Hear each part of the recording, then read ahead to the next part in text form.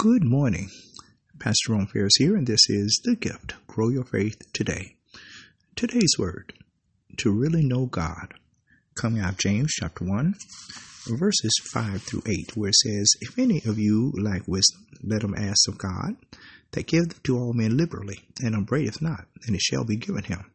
But let him ask in faith, nothing wavering. For he that wavereth is like a wave of the sea driven with the wind and tossed. For let not that man think that he shall receive anything of the Lord. A double-minded man is unstable in all his ways.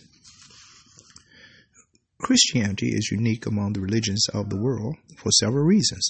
One of them is that our God is relational. He has given us His Word in order that we might know Him more accurately and intimately. In addition, He uses all kinds of life situations to teach us about who He is. Jesus said in John 16:33, In the world you will have tribulation. So none of us should expect to be free of problems. Life is often difficult, but today's passages tell us how to maintain a biblical outlook through it all. There are various attributes of God that we would never truly know without the benefit of pain and suffering. 1. To know the Lord as comforter means we must be in need of consolation due to suffering or discouragement. 2. To discover that God is our strength, we must experience weakness and come to the end of our ability to persevere. 3. Our Heavenly Father's faithfulness becomes evident when others prove unfaithful. 4. God's wisdom is recognized when the world's wisdom lets us down and all our maneuvering fails. And 5. Divine trustworthiness shines brighter when those around us are unreliable. The process of knowing God starts at salvation and continues throughout eternity. As your comprehension of Him grows, so will your understanding of His ways. You'll become confident of His love, and a satisfying closeness will develop. Out of gratitude and love, you'll want to live in ways that please and glorify Him. Our prayer. Eternal God, our Heavenly Father, Lord, this morning we want to thank You and we praise You today.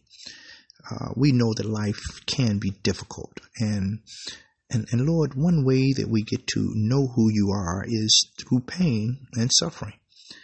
And so, God, we thank You for first for the salvation and Lord, as we go through life, we know, Lord God, that we are to look at it a certain way. We're to count it as all joy when we fall into divers temptations, because we know that it is the working of our faith that will bring about patience. And in waiting on You, Lord, we get to know You better. And so, God, we thank You for this, and we praise You for all things in Christ Jesus. And just help us, Lord, to want to live in ways that will please and glorify You. We thank You and we praise You now. For it is in Jesus' name we do ask. Amen.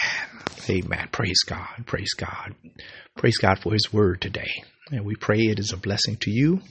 Please share it with someone today. Thank you for being partners with us. The Lord's will, we'll be back on tomorrow with another word from the Lord. Remember, faith cometh by hearing, and hearing by the word of God. God bless you. Have a great day. Bye-bye.